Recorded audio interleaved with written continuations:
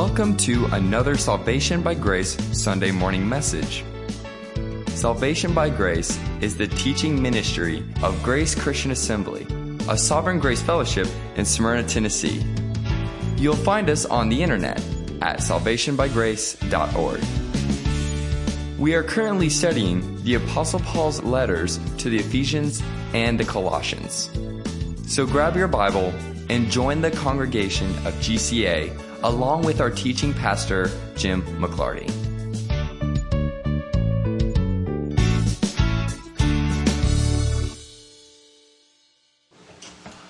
Just going to read a section from Psalm 118, starting at verse 15. The sound of joyful shouting and salvation is in the tents of the righteous. The right hand of the Lord does valiantly. The right hand of the Lord is exalted. The right hand of the Lord does valiantly. I shall not die, but live, and tell of the works of the Lord. The Lord has disciplined me severely, but he has not given me over to death. Open to me the gates of righteousness. I shall enter through them. I shall give thanks to the Lord. That is the gate of the Lord, the righteous will enter through it. I shall give thanks to thee, for thou hast answered me, and thou hast become my salvation. The stone which the builders rejected has become the chief cornerstone. This is the Lord's doing. It is marvelous in our eyes. Let's stand up. Let's sing it like we mean it. Let's sing to our holy God.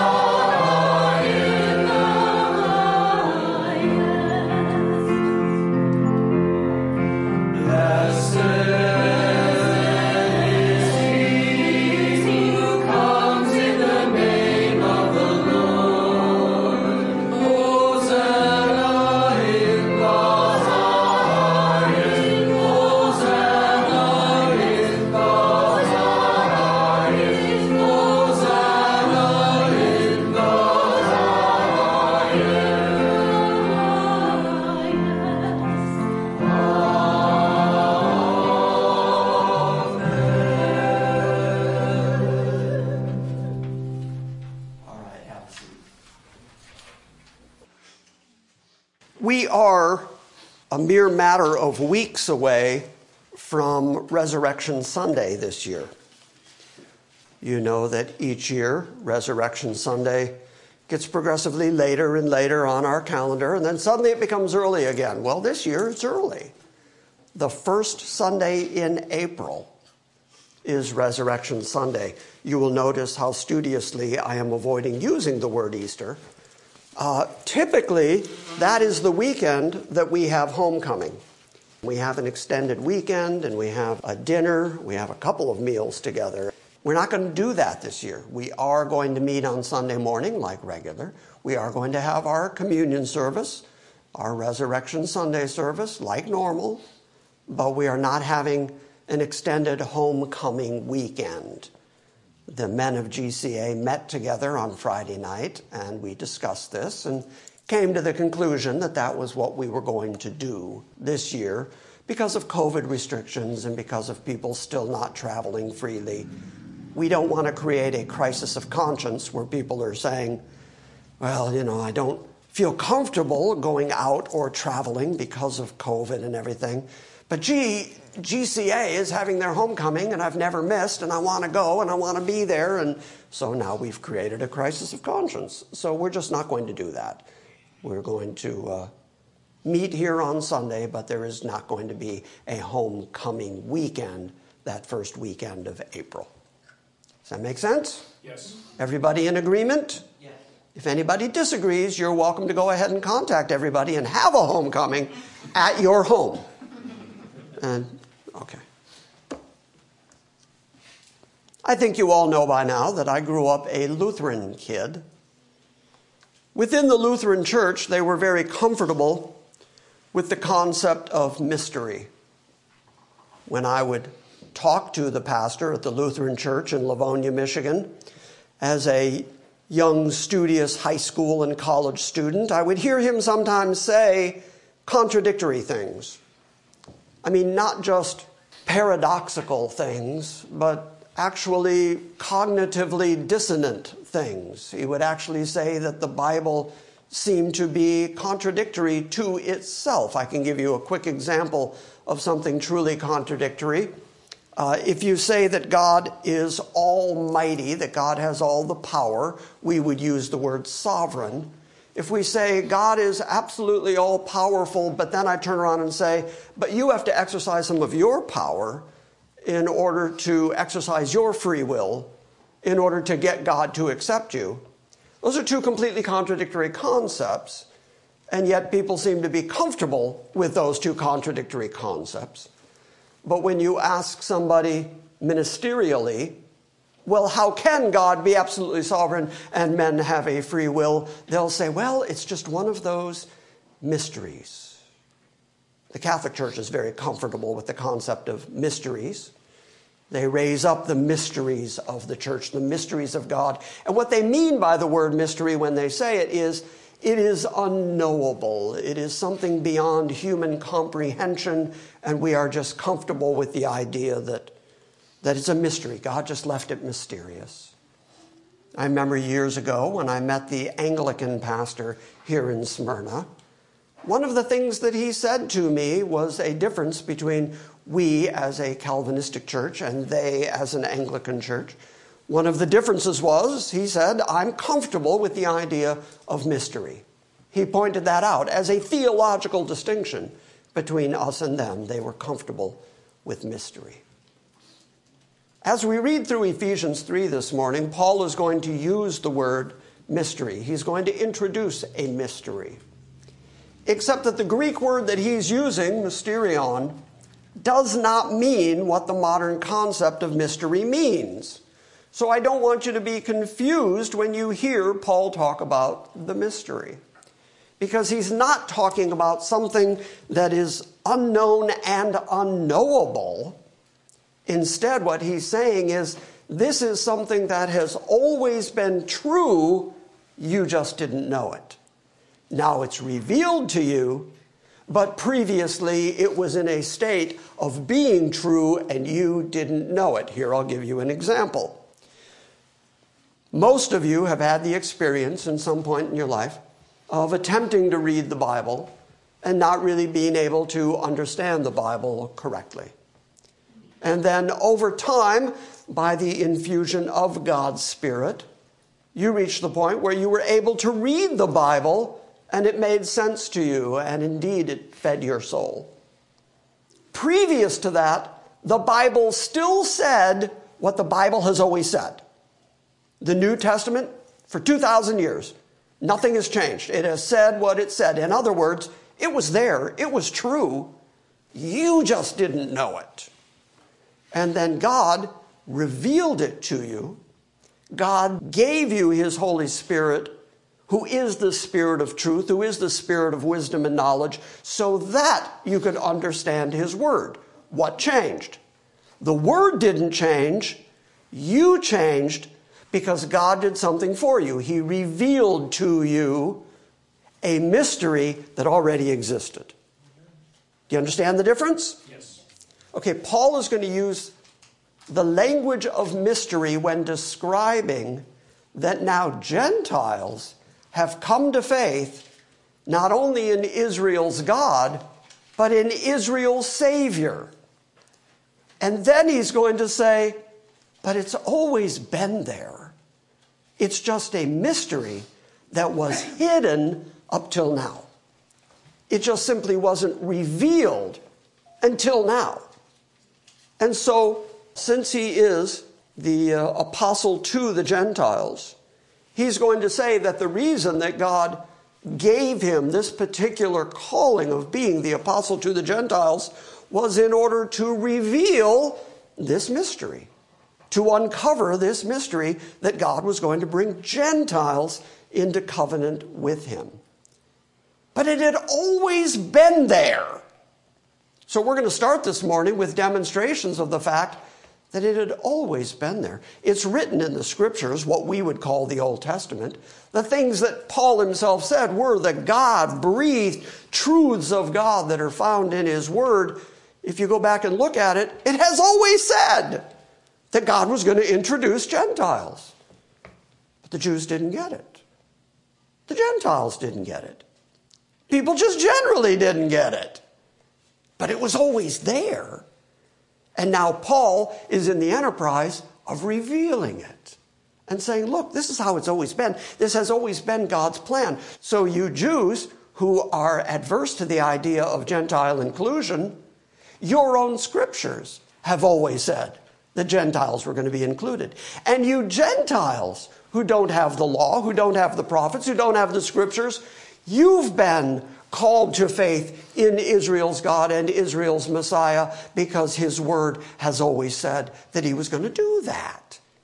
And so this is part of Paul's argument for unification, for having one mind within the church, that there no longer be division between Jew and Gentile, that there be unity within the church regardless of your background, because the scripture, the Old Testament, has always included the very thing that's occurring right now.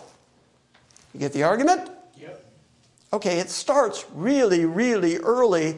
Genesis 12, if you want to turn there. You only get 12 chapters into the book of Genesis before you hear the first prophecy and promise from God of Gentile inclusion. Genesis 12 is God introducing himself to Abram. And he says to Abram that he needs to leave his country and take his family and just start walking. And God says, when you end up in the land that I meant to give you, I'll tell you. You just go.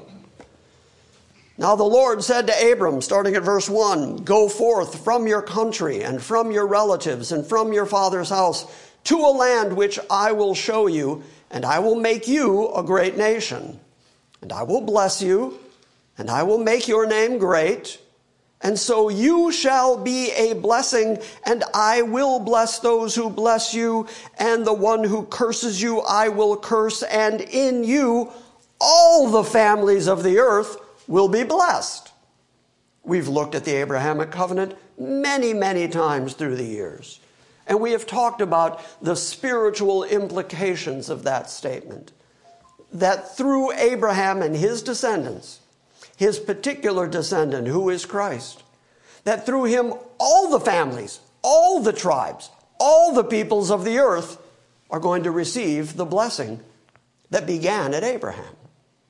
Paul is going to argue, and we'll look at it in a moment, that promise of blessing to Abraham reaches to the Gentiles. It's part of Paul's argument for Gentile inclusion. But this is not the only place in Genesis where you see this promise that all the families of the earth are going to be blessed. Genesis 18:18, when God is about to pour out his wrath on Sodom and Gomorrah, he then says, should I hide from Abraham what it is I'm going to do? Because after all, Abraham's nephew, Lot, is living in Sodom. And in Genesis 18:18, God says, since Abraham will surely become a great and a mighty nation, and in him all the nations of the earth will be blessed. God has now said it a couple of times. All the nations of the earth are going to be blessed through the descendants of Abraham. Genesis 22:18, it happens again. Genesis 22:18, in your seed, in your progeny, through your offspring, all the nations of the earth shall be blessed because you have obeyed my voice. This is after he was willing to sacrifice his son because God told him to. And then God intervened with a substitutionary sacrifice, a ram with his head in thorns, prefiguring the Christ to come, through whom all the nations of the earth were going to be blessed. So you don't get 22 chapters into Genesis before 3 times you see God saying there's going to be inclusion, ultimately, of all the peoples of the earth. Not just the descendants of Abraham, genetically, but in fact, all the families of the earth are going to be blessed because of the Christ to come through the seed of Abraham. So Paul picks that up in the book of Galatians as he is arguing for Gentile inclusion. And in Galatians 3, starting at verse 8, he actually spells out the very thing I'm telling you right now. The things I am saying this morning are not something I woke up this morning and said, hey, that's clever. I think I'll pass that on as if that's the will of God. I'm just expounding on what Paul himself has said, because Genesis 3:8 says, the Scripture, foreseeing that God would justify the Gentiles by faith, preached the gospel beforehand to Abraham, saying, all the nations will be blessed in you. So Paul said that promise that we have now looked at 3 times out of the book of Genesis, that very promise spoke of Gentile inclusion. So Paul could argue that the Scripture, the Old Testament, foreseeing that God was going to justify Gentiles, and how was he going to do it? Not by taking them to the law, not by taking them to Moses and Sinai, but by faith he was going to justify the Gentiles. The Scripture already describes it. God already foresaw that was what he was going to do. And so he preached that gospel beforehand to Abraham, that particular good news about Gentile inclusion. He preached it ahead of time to Abraham when he said, all the nations will be blessed in you. So then those who are of faith are blessed with Abraham, the believer. So Paul is then going to go on to build and extrapolate on his theology of salvation by grace through faith. But the point he's making, and the point that I'm making, and the point that I hope has been pounded into your consciousness now, is that from the very beginning, all the way back at the Abrahamic covenant, God was already saying Gentiles are going to be included. It was right there. It was right in the Abrahamic covenant. It was right in the very foundation of Israel as a nation, as a people group. It was there, but they didn't see it. They couldn't comprehend it. They didn't understand it, which is why Paul refers to it as a mystery. It's a truth that already existed. They just didn't get it. Now, by the way, the Abrahamic covenant is not the only place where that is said. In Daniel, that great book of prophecy, in Daniel 7, when speaking of the Son of Man who comes to the throne of God, in Daniel 7, verse 14, it says, and to him, to Christ, was given dominion and glory, or in Steve's case, glory, and a kingdom, that all the peoples and the nations and the men of every language might serve him. His dominion is an everlasting dominion, which will not pass away, and his kingdom is one which will not be destroyed. But that kingdom is going to include all the peoples, all the nations, all the men of every language are going to end up serving him. Okay, so not only is it in the book of Genesis, it's right there in the book of Daniel, which is very important to understanding the future and God's intention for national Israel. It's one of their most beloved prophetic books. And right there in it is the description of Christ, the Messiah to come, and how he is going to be Lord and ruler and king of all people, all nations, all tongues, Gentile inclusion. It's right there. They didn't get it. They couldn't see it. Isaiah, we've been studying the book of Isaiah on Wednesday nights. In the book of Isaiah, there are several mentions of Gentile inclusion. In fact, he even uses the word goyim, which means the not Jews, the Gentiles. Starting at Isaiah 11, verse 10, speaking of Christ, and in that day there shall be a root of Jesse, That language is referring to Jesse, the father of David, David who had the Davidic covenant, which promise included that David's greater son was going to sit on David's throne, ruling over Israel. So that is very purposeful nomenclature that specifically speaks of Christ when he's called the root of Jesse. He's coming right out of that lineage. And in that day there shall be a root of Jesse who shall stand as a banner, as an ensign to the people, for the Gentiles shall seek him, and his resting place shall be glorious. Resting in him is where real glory resides. Resting in him is not only a Jewish promise, it's a Gentile promise. And the Gentiles are going to seek him and rest in him. It's right there in Isaiah, one of the great prophets, one of the largest prophetic books in the Scripture. It's right there, Gentile inclusion. They didn't see it. Isaiah 42. Starting at verse 1, I'm going to read the next 4 verses. Behold, my servant, speaking of Christ, whom I uphold, my chosen one, in whom my soul delights. I have put my spirit upon him, and he will bring forth justice to the nations. He will not cry out or raise his voice, nor make his voice heard in the street. A bruised reed he will not break, a dimly burning wick he will not extinguish. He will faithfully bring forth justice. He will not be disheartened or crushed until he has established justice in the earth, and the coastlands will wait expectantly for his law. Justice to the nations and to the coastlands and to the whole earth. Those all speak of Gentile inclusion. And of course, you know this passage because you've grown up knowing phrases like a bruised reed he will not break, and a smoking flax he will not quench. And right in the context of that statement is Gentile inclusion. But they didn't see it. It was hidden. Isaiah 49, he says it again. Isaiah 49:6. Indeed, he says, it is too small a thing that you should be my servant to raise up the tribes of Jacob. Oh, it's not just Jacob you're raising up. My son, the Christ, the Messiah.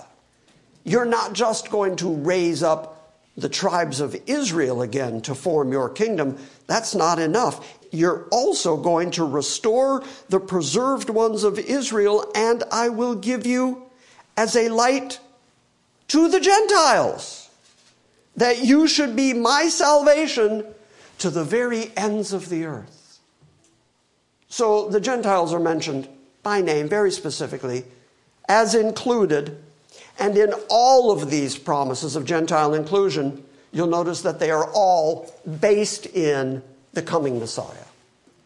Once the Jewish Messiah came, then Gentiles were included and brought to faith in God, the Jewish Yahweh God, in the Jewish Savior. That promise of Gentile inclusion is based in the Savior to come. Now that he's come, of course Gentiles are going to be included. It's what's been promised all the way along. You, says Paul, just couldn't see it, but it was always there. It was always the truth.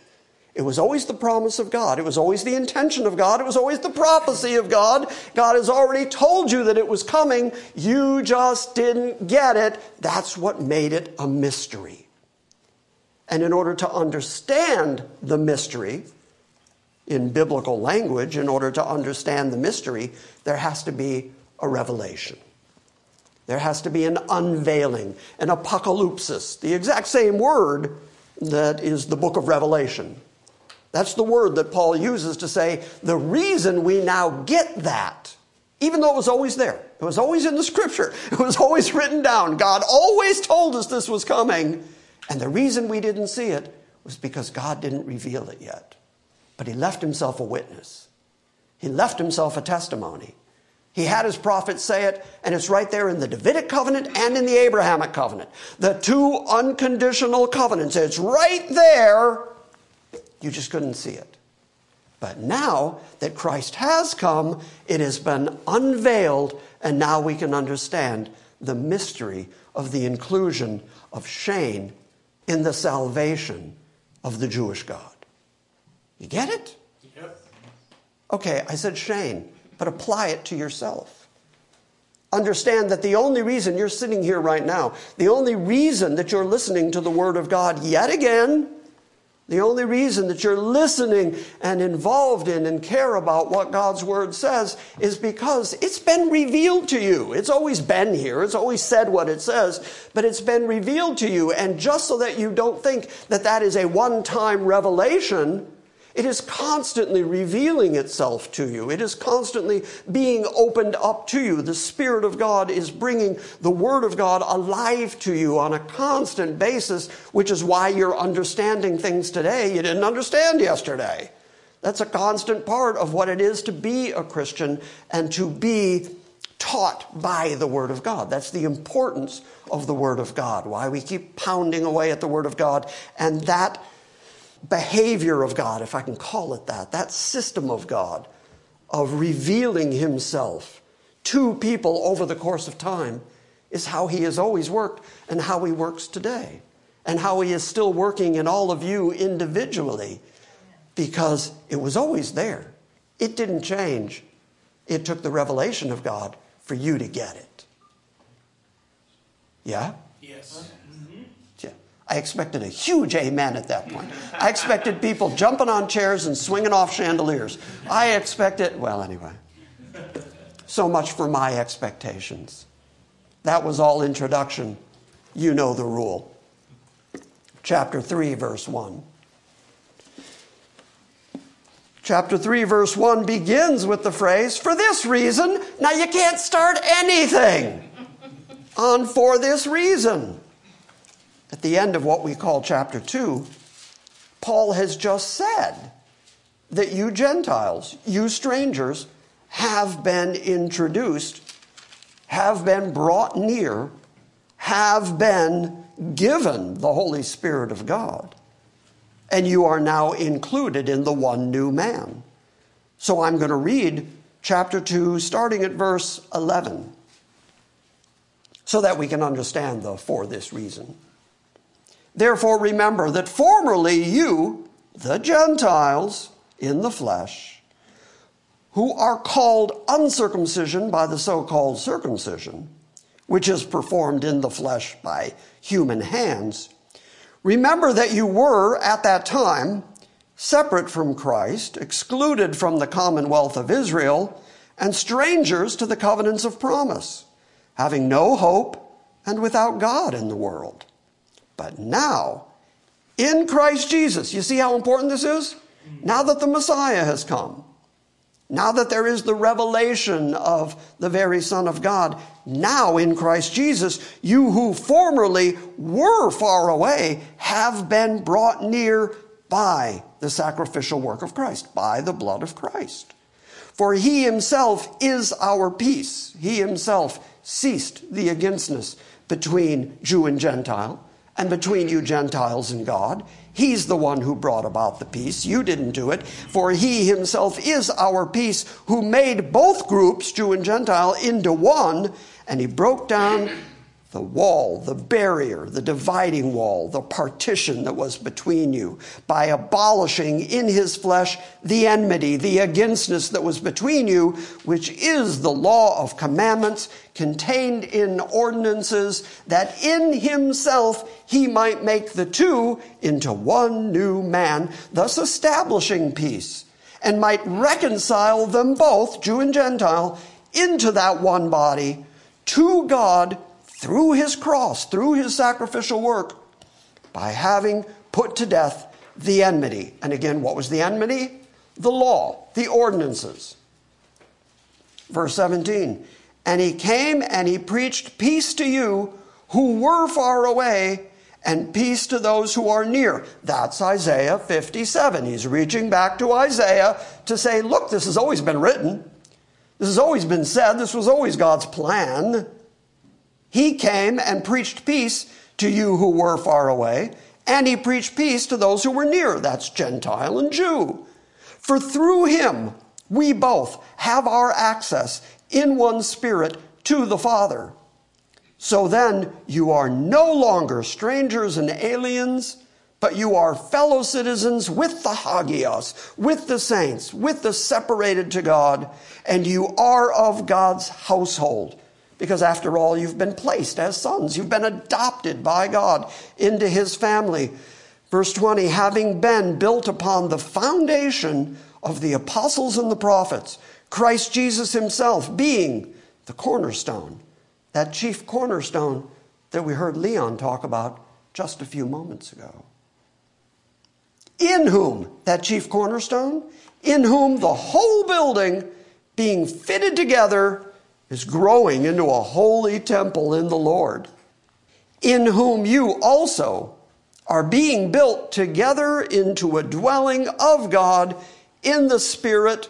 For this reason, I, Paul, the prisoner of Christ Jesus, for the sake of you Gentiles, if indeed you have heard of the stewardship of God's grace that was given to me for you, that by revelation there was made known to me the mystery, as I wrote before in brief. So Paul said, the reason I know this stuff, the reason I know about Gentile inclusion, the reason that I am the apostle to the Gentiles, the reason that I'm taking the beatings, I'm taking the stonings, I'm taking the imprisonment, I'm taking the jailings, the reason that I'm enduring everything for the sake of Christ is so that you, Gentiles, can hear about the Jewish Messiah, the Jewish Savior, who is going to take some of you for himself, because that's what the Scripture has always said about you. And it is for that reason that I, as a prisoner of Christ Jesus, let's start talking there. The prisoner of Jesus Christ. He said, I am completely owned by Jesus Christ. I'm not just the servant of Jesus Christ, but I am captured by him. I am owned by him. I am put into service by him despite me. I'm not doing this by choice. I'm doing this because Christ Jesus knocked me down and said, Saul, Saul, why are you persecuting me? 3 times in the book of Acts, Paul cites that story to explain to the people and to the kings and to the governors, the 3 different times he says it, so that he could argue, look, I don't have a choice here. I'm doing exactly what the Lord of glory told me to do, because he not only shined a bright light on me and knocked me down and called me by name, but then he blinded me, and then he sent me to the house of the very man I was going to persecute. And when that man prayed for me, I got my eyesight back. And then I understood, through Jesus' own instruction, what my job was, which is to go and preach to the Gentiles and to go suffer many things for his sake. That makes me a prisoner of Christ Jesus. For this reason, for the inclusion of you Gentiles, I, Paul, the prisoner of Christ Jesus, for the sake of you Gentiles. So this is God's plan. This is Christ's intention and instruction. I belong to Christ. I am the prisoner of Christ, and I'm enduring it all for your sake. You're the one that benefits. Through the plan of God, through the intention of Christ, and through the beatings, the stonings, the imprisonments of Paul, you're the one that benefits. And by the way, that's true to this very moment. The reason you know what you know at this moment is because Paul endured the things he endured so that you could have these letters from him, so that you as Gentiles could know about the things of Christ, so that you could come to faith in Christ, so that you too could be saved by the only God that is. He was willing to suffer all that because he was Christ's prisoner for your sake. If indeed you have heard of the stewardship of God's grace. Really interesting phrase. That word stewardship right there is the Greek word from which we get the English word economy. In a household, there was always a servant whose job it was to administer the household. He was in charge of making sure that there was sufficient stuff in the house for people to eat and for people to live, and to take care of his master's debts and to take care of the distribution of his master's stuff. That was the person in the household who did that. That's the word that Paul chose to use. And he said, you have heard that I have been given this stewardship, this job. I have been assigned by Christ to distribute his stuff, to watch over his stuff, and to make sure that his people have adequate of his stuff, but it's still his stuff. He's still the master. It's still his household. My job is just to distribute what is his. And so he speaks of a stewardship of God's grace. It's still God's grace. It's nobody else's grace. It's only the grace of God that is going to get anybody saved.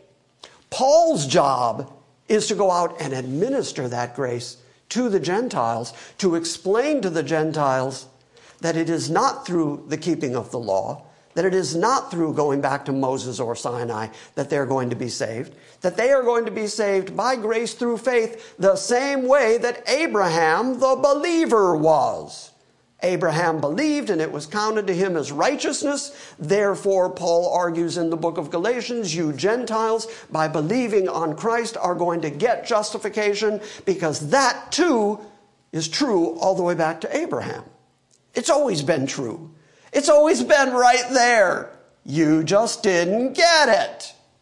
So I'm here to tell you about it, and the only reason I know about it is because God gave it to me. I am the prisoner of Christ Jesus. He gave me a job, and that job is to be the administrator of the grace of God and bringing it to you Gentiles. In exchange for which you Gentiles have beat me and stoned me and put me in prison and run me out of cities. You've caused me no end of grief, and I'm still going to go out there and tell it, because I know for a fact that God has his people and that the message is going to get to those people, and that those people are going to understand and come to faith and are going to be saved. And for the sake of their salvation, Paul said, I withstand all of this stuff because I'm his prisoner. For this reason, for the inclusion of Gentiles, I, Paul, the prisoner of Christ Jesus, for the sake of you Gentiles, if indeed you have heard about the stewardship of God's grace, which was given to me for you, that by revelation, that's that same word, as I said, that is the unveiling, the apocalypsis. The last book in the New Testament is the book of Revelation, uncovering. Well, it's the same word that Paul used here to say that there is an uncovering of this truth. The truth has always been there. It's always been written in the Scripture. Now it's being revealed because Christ himself has come. So that by revelation there was made known to me the mystery, that hidden truth that was always there. It was still true. It just wasn't known yet. But it was made known to me, the mystery, as I wrote before in brief. And by referring to this, when you read, you can understand my insight into the mystery of Christ, the unknown aspects of Christ. And now he's going to be very specific about what that unknown mystery was, which in other generations was not made known, was not uncovered, was not revealed.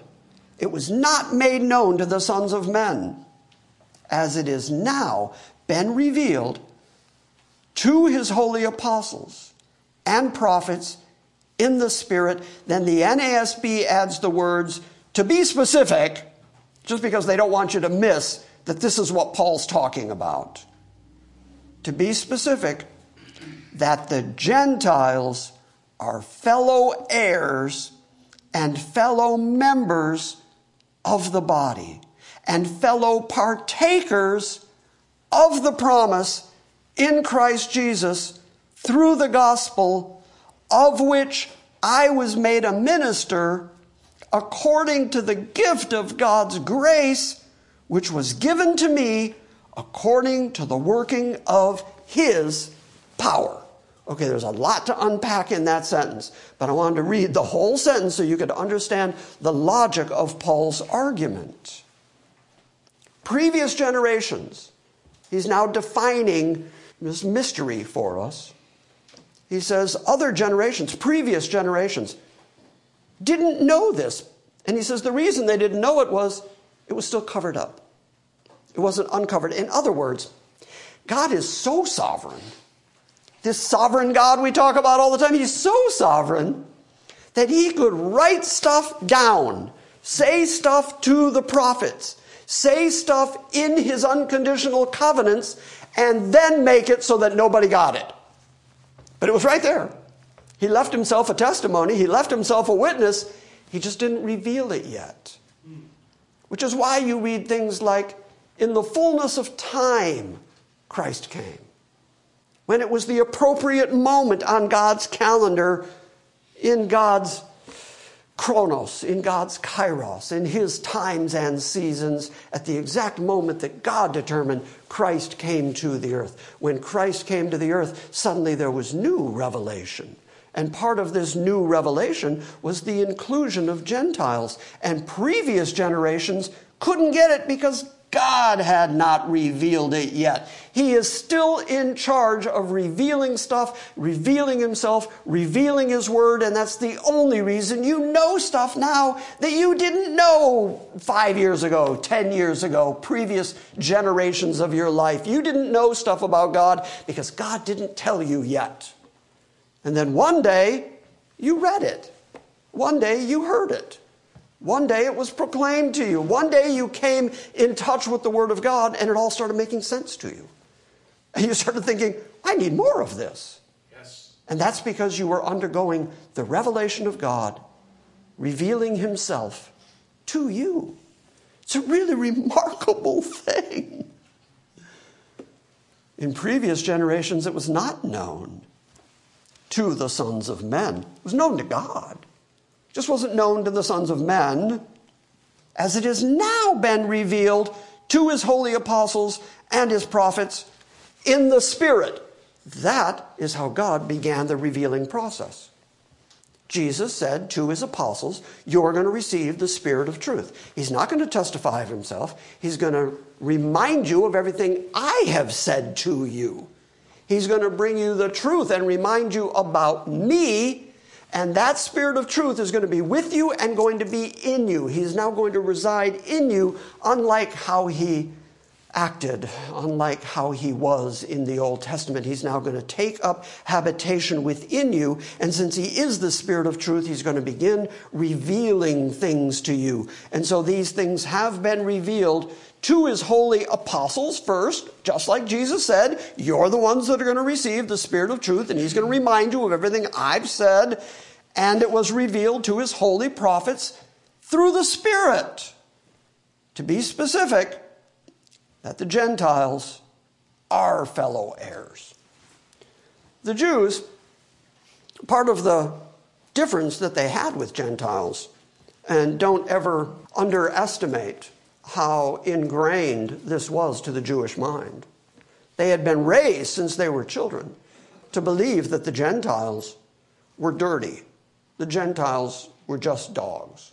The Gentiles didn't have God. They had foreign gods. They worshiped devils.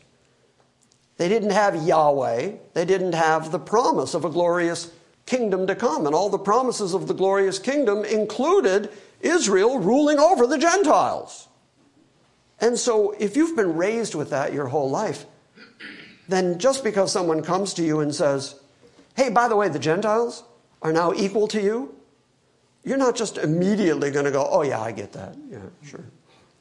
Paul is saying to understand that, to have the knowledge of that, to have the comprehension that that's what God is doing, it's got to be revealed to you so that you can see it in his word. It was always there in your scripture, and previous generations didn't get it, not because it wasn't true. They didn't get it because God didn't reveal it yet. And now he is revealing it to you through his Holy Spirit, that the Gentiles are also heirs to everything you've been promised. You've been promised a kingdom. You've been promised a Messiah. You've been promised somebody from David's lineage sitting on the throne. You've been promised a glorious future. You've been promised this new age to come and a new heaven and a new earth. You've been promised all that, and that promise is now going to extend also to Gentiles as God continues to choose particular people out of every tribe, every tongue, every nation. And then you get to the book of Revelation and you see the gathered church, numerous, thousands upon thousands, and more than any man can count, says John, and they're of every tongue, every nation, every tribe, every kindred on planet Earth. In other words, the end result in the book of Revelation is exactly what is promised way back in Genesis 12. So the whole scope of the Bible is getting you from Genesis 12 to Revelation, and the kingdom to come, and the new Jerusalem, which is built on the foundations of the apostles. So Paul says, these things were not made known to the sons of men, as it has now been revealed through his Holy Spirit to his holy apostles and to the prophets in the Spirit, to be specific, that the Gentiles are fellow heirs and they're fellow members of the body. And they are fellow partakers of the promise in Christ Jesus. Is it worth pointing out again? And I just want to drill this into your brain if I possibly can. The Bible tells us that in him, Christ Jesus, in him, all the promises of God are yes and amen. All the promises of God includes all that stuff in the Old Testament. All those promises, all those covenants, all those prophecies of a glorious future for Israel. Everything that you read in the Old Testament that is predictive. All of that are the promises of God starting at Genesis 12, starting at the covenant that God made with Abraham, the unconditional covenant that included promises like, I'll give you this land in perpetuity. It's yours forever. Including, through you, all the nations of the earth are going to be blessed. Including, you're going to have descendants like the sands of the sea, stars of the sky. Those are all promises. And to the Jewish mind, you could just use that sort of shorthand and you could just refer to the promise. And every Jew knew what that meant. The promise from God of a glorious kingdom to come. The promise of God that he is not going to abandon Israel, but is going to establish Israel through David's greater son sitting on the throne, and we're going to rule over the Gentiles, and blessings are going to come to the earth through Israel out to the Gentile nations. That all collectively is the promise. And so here he says that they are fellow partakers of the promise. But because all the promises of God in Christ are yes and amen, he then says, they're fellow partakers of the promises in Christ Jesus through the gospel, because it's through Christ that all the promises of God are going to come to their fruition. And it is when Christ came to the earth that all these things that had been not revealed to previous generations are now being revealed. Am I wearing you out yet? Because I feel like I'm repeating myself, but I just want to get this down into your brain, that the only reason you believe what you believe today is because God, as part of his electing grace, has revealed to you not only what the Word says, but has revealed to you the faith that it takes to trust completely in Christ with your eternal destiny. And the only reason you're thinking that, the only reason you believe that, the only reason you've invested in that in your life is because God himself revealed it to you, because he is still a revelatory God. The name Jehovah, the name Yahweh, has several different collective names in the Old Testament. Jehovah Jireh, Jehovah Sitkanu. And all of those names are revelatory names. All of those names are telling you about God. I am the God of peace. I am the enough God. I am the God who is the provider. I'm the God who is your healer. I'm the God. Those are all revelations of God that you would not know about God if he didn't take the time to reveal it to you.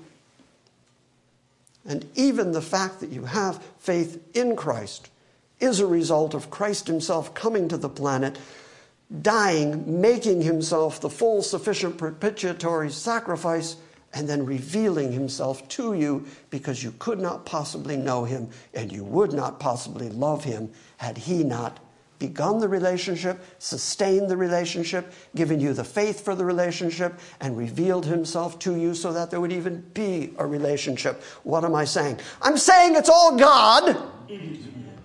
I'm saying it's all Christ.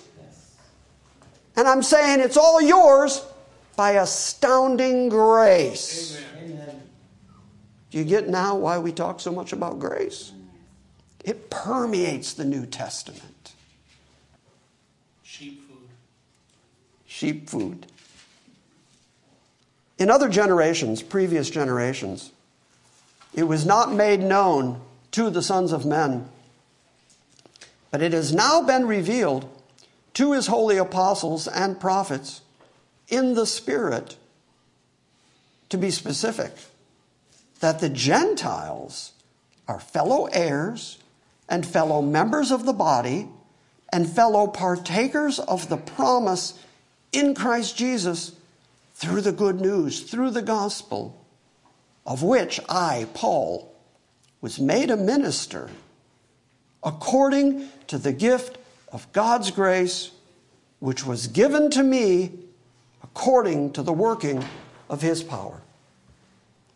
After the beatings, after the stonings, after the jailings, 5 times beaten with lashes, he still says, because I am a prisoner of Jesus Christ, I was given this gift of grace from God to endure all of that for your sake, to bring you the good news, the gospel, the preachment of Jesus Christ, and I am able to do that according to the work of God's power. It's not me doing it. I'm not performing this, says Paul. I'm doing it because I am completely owned. I am completely a prisoner of Jesus Christ, and it is only the power of God through his Holy Spirit that would drive me to keep on preaching to you under the extreme hardships that he lived through in order to proclaim the gospel, because he was the prisoner of Christ Jesus and his gospel, of which I was made a minister, according to God's grace, which was given to me according to the working of his own power. To me, the very least of all the holy ones. Anybody here want to testify? Because I feel like I gave Paul a run for his money. I feel like I'm still giving Paul a run for his money. I look at Paul and I think, no, you're Paul. You're the elect apostle to the Gentiles. 2,000 years later, we're still reading your letters. That makes you like one of the chief of the apostles. Doesn't come much better in terms of sainthood than the Apostle Paul.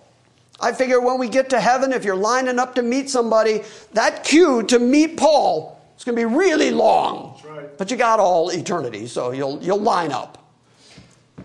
Paul, and yet his attitude was, it's all God. It's all God's grace. I am a prisoner. I am only doing what was assigned to me to do. I am just the administrator in the household that belongs to God. And I am the very least of all the saints. To me, the very least of all saints, this grace was given to preach to the Gentiles the unfathomable riches of Christ. I hope this morning you got some little glimpse, some little taste of the unfathomable riches of Christ. That he would be willing to do all that for you.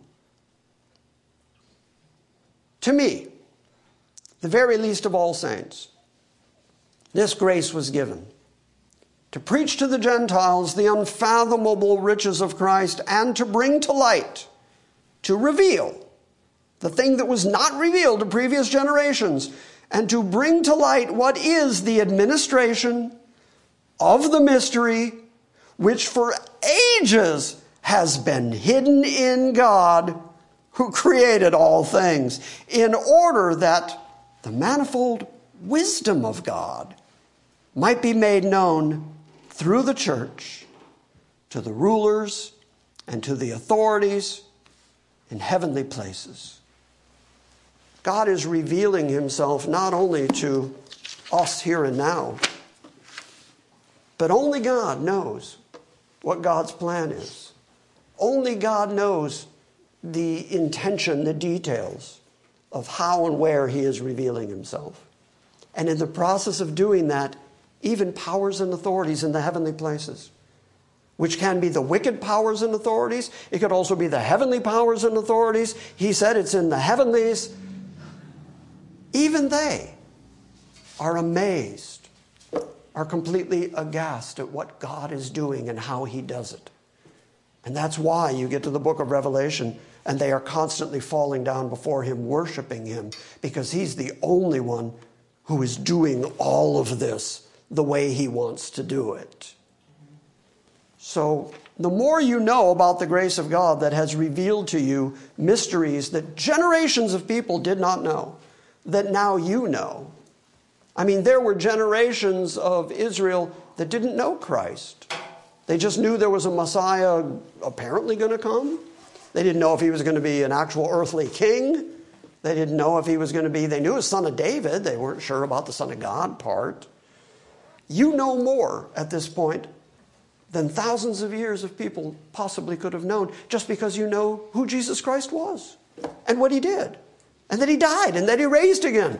That was a big argument in the book of Isaiah. How can somebody die and live again? And yet that's grounded in your faith. You have this great revelation of God, this great kindness of God. By his grace, he has revealed these things to you, and that ought to make you, like Paul, like everybody in heaven right now who are marveling at what God has done. That really ought to make you put your head in the dust before that God and worship that God, because as we sang, great things he has done. Amen. To God be the glory.